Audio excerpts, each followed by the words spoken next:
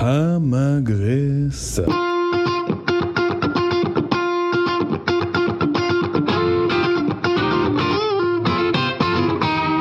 היום אנחנו בפרק חדש של המגרסה, בפודקאסט שמדבר על סדרות רשת. היום מתארח אצלנו יותם ברנט, יוצר ומומחה סדרות רשת. היי יותם, מה נשמע? שלום שלום, בוקר טוב, צהריים טובים, ערב טוב. חג שמח וצום קל. אז נתחיל בהתחלה. סקרין אוסטרליה, שאפשר להסיק משמם שהם מתעסקים בסקרין והם נמצאים באוסטרליה, היא סוכנות ממשלתית אוסטרלית שמשקיעה בפיתוח תוכן מקומי. היא פרסמה דוח לשנת 2019, שבו היא הודיעה כי היא הולכת להשקיע בפיתוח של 9 פרויקטים של סדרות רשת. התמות הפופולריות שאני זיהיתי בין כל ההצעות השונות, לא נעבור עליהן אחת, היא מיניות, סוף העולם וגזענות. אני גם שמתי לב, זה הרבה קומדיה וקומדיה שחורה. נראה לי יש הרבה הומור שחור ציני, שמאוד מתחבר לקהל מאוד רחב כרגע. העולם שאנחנו נמצאים בו די שחור וציני.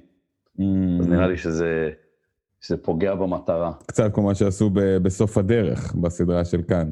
כן. שמה קורה כשתיפול הפצצה על ירושלים. בדיוק. זה דברים שהם רלוונטיים ומרגישים נכונים לעכשיו, שזה כאילו מצחיק כמה שזה נכון ואמיתי. ההומור טוב, בהומור טוב יש הרבה אמת. והרבה דברים מהחיים. כן.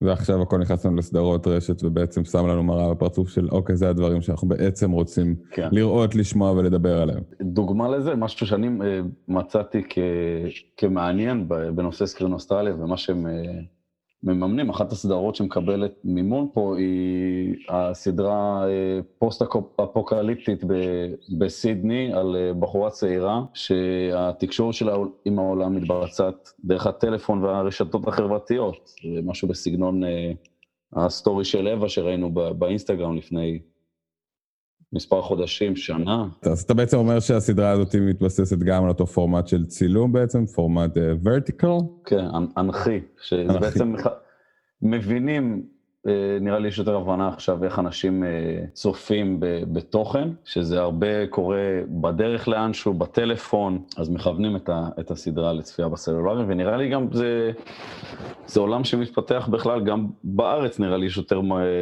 אנשים יותר מסתכלים על פיתוח תוכן מוכוון לסלולרי, אם זה דרך האינסטגרם, כמו שהיה הסטורי של אווה, נראה לי גם אנחנו נראה יותר סדרות שמופקות ישירות לאינסטגרם.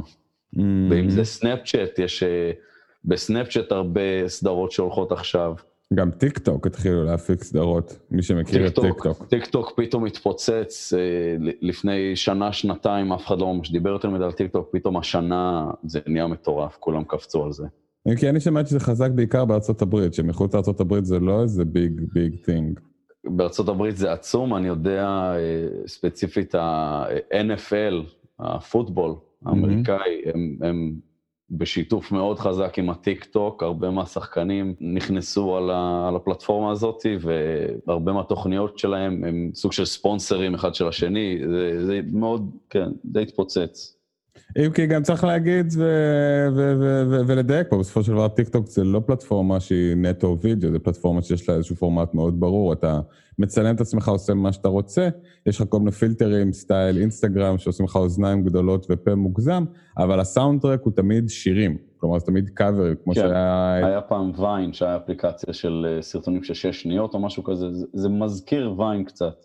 כן, רק שהעניין פה הוא עם הסאונדטרק, שכאילו תמיד זה חייב להיות קאבר לאיזה שיר או משהו כזה. אוקיי, מעניין. מה עוד אנחנו חושבים על סקרין אוסטרליה? משהו מעניין שאתה מצאת שאני פספסתי? בעיקרון, הסתכלתי על זה, זה השנה השנייה שהתוכנית הזאת של מימון פיתוח סיפורים על כל הפלטפורמות, כי זה לא רק סדרות רשת ופרויקטים רשתיים, זה גם תוכניות טלוויזיה וסרטים ופודקאסטים. אז השנה יש 7 תוכניות טלוויזיה, 9 פרויקטים אונליין, 9 סרטים ופודקאסט אחד, שהם כולם מתחלקים במענק של קרוב ל$900,000 אוסטרלי.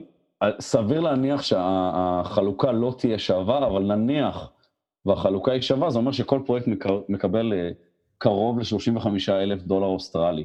לפיתוח. עכשיו, לפיתוח סיפור. כן, זה אפילו לא להפקה, זה רק לפיתוח של הסיפור. עכשיו $35,000 אוסטרלי, כמה באמת אפשר לעשות עם זה, אם אנחנו רוצים להתמקד, כמה באמת אפשר לעשות עם זה לפיתוח סיפור של סדרת רשת, שנצא מנקודת הנחה, פיתוח של סדרות טלוויזיה זה סדר גודל של יכול להיות 2 סרטים זה יכול להיות גם עד 5 שנים. סדרת רשת אמור להיות קצר יותר. אמור להיות קצר יותר, כי זה פורמט יותר קטן, בדרך כלל 10 פרקים, כל פרק בסדר גודל של 10 דקות, אבל עדיין, כמה אפשר באמת לעשות עם $35,000 אוסטרלי? שאלה טובה, תראה, אני חושב שזה תקדים שאין עוד הרבה כמוהו בעולם, כן, יש קרנות שנותנות כסף בעבור פיתוח של סדרות רשת, אבל בסכום כזה אני עוד לא נתקלתי. אני חושב שבכל מקרה עצם העובדה שהם תומכים בפרויקטים מהסוג הזה, ולא ממדרים אותם החוצה, כמו שעושים בהרבה מאוד מקומות, זה כבר סימן חיובי, ומי שרוצה, מי שיש לו אזרחות אוסטרלית, בהחלט כדאי לו להגיש לפרויקט של שנה הבאה. מה שסקרין אוסטרליה עושים, כי יש להם הרבה תוכניות מימון, והם רואים את העתיד של סדרות רשת, ובכלל תוכן אונליין, שיש לזה עתיד מאוד גדול, ומשקיעים בזה הרבה כסף. אבל לא, לדעתי זה משהו שכן אפשר להביא אותו גם לישראל, אני לא רואה למה אנחנו לא יכולים גם להשקיע יותר בתעשייה הזאת. כן, תראה, אני חושב שזה עניין של מודעות. כן, ויש לנו, הרי יש לנו את הגופים האלה גם. כן. יש קרנות, אם זה הקרן החדשה, או אם זה גשר, יש את הגופים האלה, רק צריך כסף. וצריך גם הסדרה בחוק, שזה מה שעוד לא קיים, סדרות רשת, גם סדרות טלוויזיה, על פניו לא מעוגנות בתוך שום חוק, כדי שיוכלו לממן אותן, אבל אני חושב שזה עניין הדרגתי גם, אתה יודע, עם כל הפעילות שכאן דיגיטל עושים, זה בסוף יגיע לשם בצורה מסוימת, כמה מהר, כמה לאט, זה כבר האיחור האופנתי שאנחנו אוהבים לעשות בדרך כלל אחרי כל העולם. תמיד, 3 שנים מאחורה. בין 3 ל-5. הזכרת כאן דיגיטל, הם כרגע נראה לי, הם חוד החנית בתעשייה כרגע, בפיתוח התוכן האינטרנטי והסטרימי. לגמרי. ללא ספק. לגמרי. אוקיי, אנחנו עוברים לסיפור הבא, אתה מוכן לזה? קדימה. אוקיי, בלארק אנד סאן, בלארק זו מילה שקשה להסביר אותה בעברית, אבל בלארק אנד סאן היא סדרת אנימציה עצמאית שמבוססת על בובות, יעני רדבנד, אז כזה סגנון. אז הסדרה הזאת קיבלה תמיכה מקומדי סנטרל, הערוץ קומדיה האמריקאי, והיא תפיק את העונה השנייה של הסדרה. על מה מספרת הסדרה? היא מספרת על אבא שאוהב להרוג דובים, ובן שאוהב בעיקר משחקי מחשב. העילה של העונה הראשונה מתחילה בנקודה בה הבן, בן ה-12, מחליט לנעול לראשונה את דלת החדר שלו. ובעצם לאורך הסדרה אנחנו מגלים את מערכת היחסים המאוד מאוד לא תפקודית ומשעשעת בין האבא, אני יודע, מטורלל, לא סביר, אימפולסיבי, לבין הבן שלו שבסך הכל רוצה שיעזבו אותו בשקט. תשמע, זו סדרה באמת מטורללת. אני ראיתי רק את הפרק הראשון בינתיים, אבל אני בטוח אמשיך לצפות. הבובות עצמן, יש להם את המבע המופרע הזה, עיניים פעורות ופה כמו של קריש, ובכלל הבנייה של הסט היא יפה, מאוד מושקעת, back and forth בין הבן לאבא שלו מאוד מצחיק. כן, אני חושב שהצימוד הקומי ביניהם הוא בהחלט מאוד מוצלח. חשוב להגיד שאפשר לראות את העונה הראשונה של הסדרה, גם באתר של קומדי סנטרל, ולדעתי גם ביוטיוב זה נמצא. אנחנו נצרף לינק במידה ונמצא אותו בסוף הפרק, בתיאור של הפרק. זהו, וזה מעודד ומשמח לשמוע שיש אופק, אם הצלחת ליצור באופן עצמי את העונה הראשונה של הסדרה שלך, מישהו יבוא וישים כסף גם על העונה השנייה. כן, במקרה פה גם יש סטאר פאוור, יש כאן כריסטופר מינץ פלאס, אנשים יכירו אותו כמקלווין מסופרבד ב-2007, זה לא אנשים שבאו משום דבר. היה פה כבר איזה אקסס ראשוני לתוך התעשייה, זה לא מישהו שבא מתוך האנונימיות.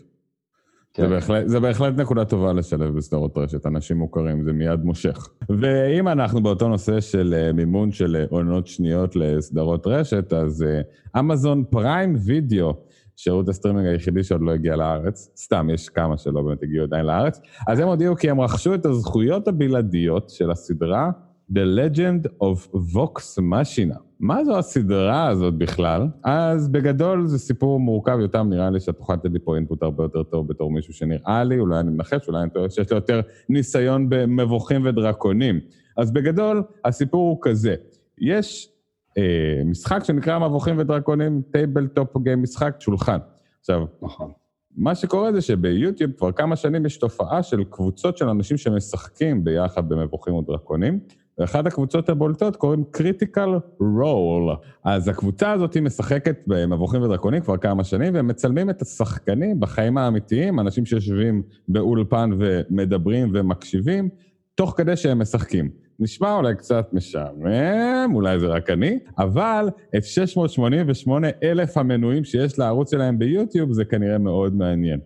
בכל מקרה, מה שהחבורה הזאת עשתה זה שהם לקחו את העונות הראשונות של המשחק המצולם שלהם באולפן, ולהפוך את הסטורי ליין של המשחק לסדרת אנימציה. אז, לטובת העניין, הם אמרו, טוב, אבל צריכים כסף ליצור אנימציה, זה יקר, זה לא פשוט, הלכו לקיקסטארטר, עשו קמפיין גיוס המונים, רצו לגייס $750,000, כדי לייצר סרט של 22 דקות. מה שקרה זה שהם גייסו $11 מיליון, מה שנחשב לקמפיין הקיקסטארטר הכי כאילו היסטרי שהיה, ואם זה לא מספיק, אחרי שהם גייסו את $11 מיליון האלה, אמזון, פריים וידאו, שמו לב ואמרו שגם הם בפנים. אז מה בעצם קורה פה? יותם, תעשה לנו קצת סדר. תראה, מבוכים ודרקונים קיים כבר עשרות שנים, אז יש לך פה אלמנט מאוד חזק של נוסטלגיה, שצריך לתת לו מקום. נוסטלגיה פועלת מאוד חזק, בעיקר עכשיו, אני לא יודע אם אתה שמת לב, אבל יש הרבה, מה שנקרא ריבוטס, הרבה סרטים של פעם פתאום חוזרים ועושים להם חידושים, או כל מיני משחקים של פעם, או משחקי מחשב של פעם, למשל, שנה הבאה אמור לצאת סרט של סוניק, אותו דבר, זה מבוכים ודרקונים, זה משהו שאנשים משחקים כיום, וההורים של אותם אנשים שיחקו כשהם היו ילדים, ויש לזה קהל. אתה אמרת Critical Role עם קרוב ל-700,000 מנויים, יש גם ערוץ ביוטיוב, קוראים להם Geek and Sundry, שהם עושים משהו דומה, לא רק מבוכים ודרקונים, כל מיני וריאציות שונות של משחקי טייבלטופ, או דברים שדומים למבוכים ודרקונים, יש להם מעל 2 מיליון מנויים ביוטיוב, והם מפרסמים פרקים של שעה, שעתיים, אפילו 3 שעות, ומאות אלפי אנשים צופים בזה. יש לזה קהל מאוד מאוד גדול, זה יכול להתפתח למקומות מאוד מאוד מעניינים. אני גם יודע כי זה לא רק בא בפורמט של וידאו, אני יודע גם על פודקאסטים, שאנשים לא מצלמים את עצמם, אבל מקליטים את עצמם. משחקים מבוכים ודרקונים, מדי פעם שמים על זה אפקטים ומוזיקה, סאונדטרקים קצת, ובאמת מפתחים את הסיפור רק בצורה קולית ולא ויזואלית. הם משכללים את האמצעי מבע נקרא לזה, אמצעי המבע הסיפורי שלהם. זה טוב שאמזון קלטו את זה ותפסו את זה מוקדם יחסית. לגמרי. אני חושב שגם יש משהו, אתה יודע, מדברים הרבה על העניין הזה של מה ההבדל, איך אתה מגדיר סדרת רשת, זו שאלה שלי יצא להתקל בה הרבה מאוד, וזה באמת שאלה, ואני חושב שיש משהו בבחירה הזאת שהחבר'ה של קריטיקל רול בחרו לעשות מלצלם את עצמם, משחקים את המשחק, להפוך את זה לאיזשהו סיפור, זה בעצם אתה משלב איזשהו אלמנט של סטורי טיילינג לתוך מה שאתה עושה, ולא רק סרטון של תראו אותי ואת מה שאני עושה. וזה בדיוק הממשק הזה בין כל וידאו שמסתובב חופשי שם ברשת, ביוטיוב, בפייסבוק או בכל פלטפורמה אחרת, לבין סוג התוכן שחברות סטרימינג גדולות היו רוצות למצוא אצלם. ואני חושב שהקפיצה מפלטפורמה לפלטפורמה, או מסגנון סיפור לסגנון סיפור, טמון בדיוק ביכולת לתרגם את הרעיון שאולי ביצעו אנשים בצורה מסוימת ביוטיוב באופן מוצלח, לסוג סיפור קצת אחר, או סוג סיפור בעל אופי מבע. אחר שיותר מתאים למה שיש באמזון, או בנטפליקס, או בהולו, או בדיסני, או בכל אחד מהסטרימרים האלה. תשמע, ברגע שאתה לוקח פרק של חבר'ה משחקים מבוכים ודרקונים, ברגע שאתה לוקח סיפור, וחותך אותו משעתיים ל-22 דקות, אתה מנגיש את התוכן שלך לקהל הרבה יותר גדול. ובטח אם אתה עושה את זה גם בפורמט של אנימציה, אתה מנגיש לעצמך את מה שאתה יכול ליצור, אתה פחות מוגבל מבחינת אפקטים או תקציבים וכאלה, יש לך הרבה יותר מקום לפיתוח באנימציה ולשחרור של הדמיון. כן, כן, אתה לא מוגבל, למרות שגם אנימציה יש לה את המחירים שלה. אבל כן, זה מעניין אם זה יתפוס, אתה יודע, אני סקרן לדעת, כי זה שהם גייסו מלא כסף זה מהמם, וזה שהפורמט שלהם עבד בצורה, צילום שלהם יושבים משחקים זה נחמד, אבל זה עוד לא מבטיח שבאמת הסדרה עצמה גם תהיה מוצלחת. אני משער שהקהל של הערוץ הזה, של קריטיקל רול המקורי, בטח יהיו צופים שבועים, אבל השאלה אם זה באמת יתפוס אנשים מעבר, שהם לא באים מרקע של מבוכים ודרקונים. כל אחד והטעם שלו, אבל תשמע, אם המטרה שלהם הייתה 750,000, והם גייסו 11 מיליון, יש להם קהל שמעוניין בתוכן שלהם ורוצה לראות אותם. זה אין ספק. השאלה אם הקהל הזה באמת יספיק להם. והשאלה אם הוא ישלם עוד מנוי במסגרת כל מנויי הסטרימינג שכנראה כבר יש להם. האמת שקראתי איזה מאמר שדיבר על זה שחישבו את זה, מישהו חישב את זה, הוא שבממוצע אנשים בארצות הברית יהיו מוכנים להוציא $42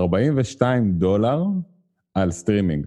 אתה חושב על זה? $42, נגיד ואנחנו תרגמים את זה לשקלים, זה משהו כמו 150 שקל. בין 150 ל-200 שקל זה בדרך כלל מה שאנשים משלמים בארץ על כבלים. אז בעצם, כאילו, פירקו את הכבלים, עשו מהם כל מיני שירותי סטרימינג, ועכשיו אנחנו צריך להרכיב אותם מחדש בכמה שירותים שונים. ורק מוסיפים עוד ועוד שירותים.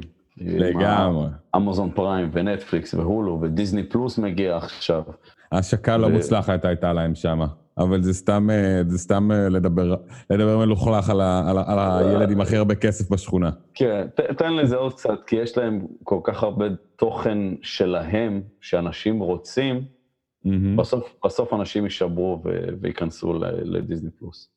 כן, אין הרבה מנוס, אבל אם אנחנו מדברים על דיסני פלוס ועל כל מיני מוגולים של מדיה, אז הנושא הבא שאנחנו נדבר עליו מתייחס דווקא לוורנר מידיה. אז לוורנר מידיה יש חברת בת שנקראת בליצ'ר ריפורט. בליצ'ר זה כמו מלבין בעברית? בקונטקסט הזה בליצ'ר הכוונה לספסל במגרשי הספורט, הספסל שהשחקנים יושבים עליו. או הצופים, יש לך את הבליצ'רס. הבליצ'רס זה הספסל שיושבים עליו בטריבונות כאילו, באצטדיון? כן, שהצופים יושבים באצטדיון ומסתכלים על המשחק. אז דוח הספסלים, או בליצ'ר ריפורט באנגלית, היא חברת בת של וורנר מידיה, והם הוציאו סדרה אינטראקטיבית חדשה, שנקראת Your Call. מה זו הסדרה הזאת? זו סדרה שבה אתה שחקן כדורגל שבוחר את השתלשלות האירועים שלך בתוך הקריירה. במה מתבטאת האינטראקטיביות? אתה רואה סרטון ביוטיוב, ובסוף הסרטון, משהו כמו חצי דקה לפני הסוף, אתה מקבל אופציה לבחור לאיזה סרטון להתקדם על בסיס ההחלטה שלך, ובהתאמה להחלטה שלך, הקו עלילה משתנה. ובגדול, זה לא קונספט חדש. מראה שחורה עשו את זה עם בנדרסנאץ' ועשו את זה סקסי ומגניב ומוצלח ועם מלא באז.